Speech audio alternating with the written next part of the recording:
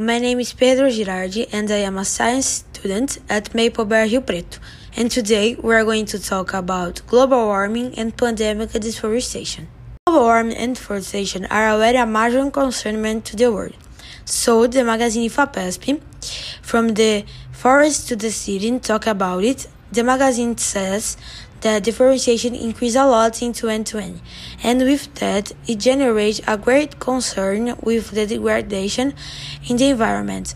And doing with that, it increased the risk of human beings entering in contact with host animals, bringing virus of unknown animals, which has the case of COVID-19.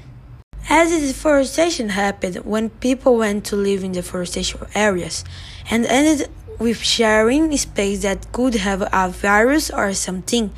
Doing so, they could catch the virus and then come to the city with it intermediate the virus.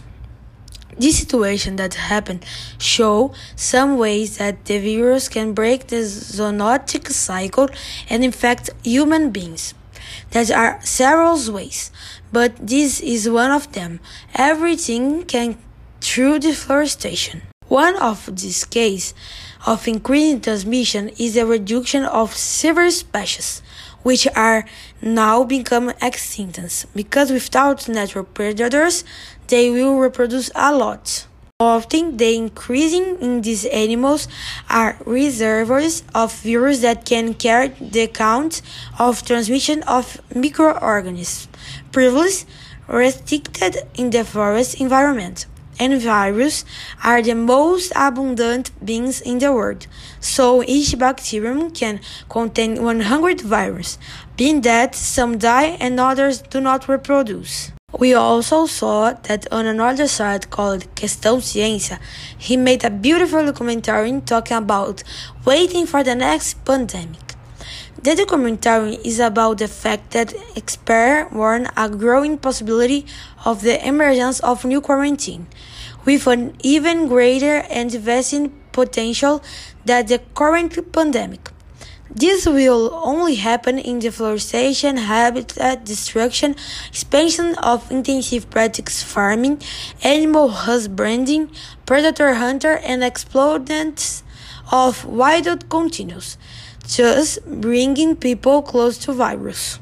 So, now I ask to Dr. Cynthia Bittar how we can prevent the other virus.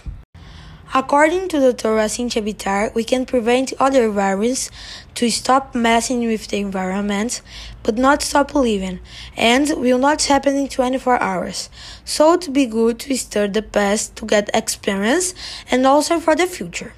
And virus monitors identify the virus first exposed in animals, so that we can study them and learn from them how close they are to the other virus and if they are transient. So that's for today. I would like to thank you for listening to me and Dr. Cynthia Bittar for the interview. If you like this podcast, send it to your friends or some who would like to receive this information. Follow me on Instagram, Pedro Girardi Rebois, and see you next time.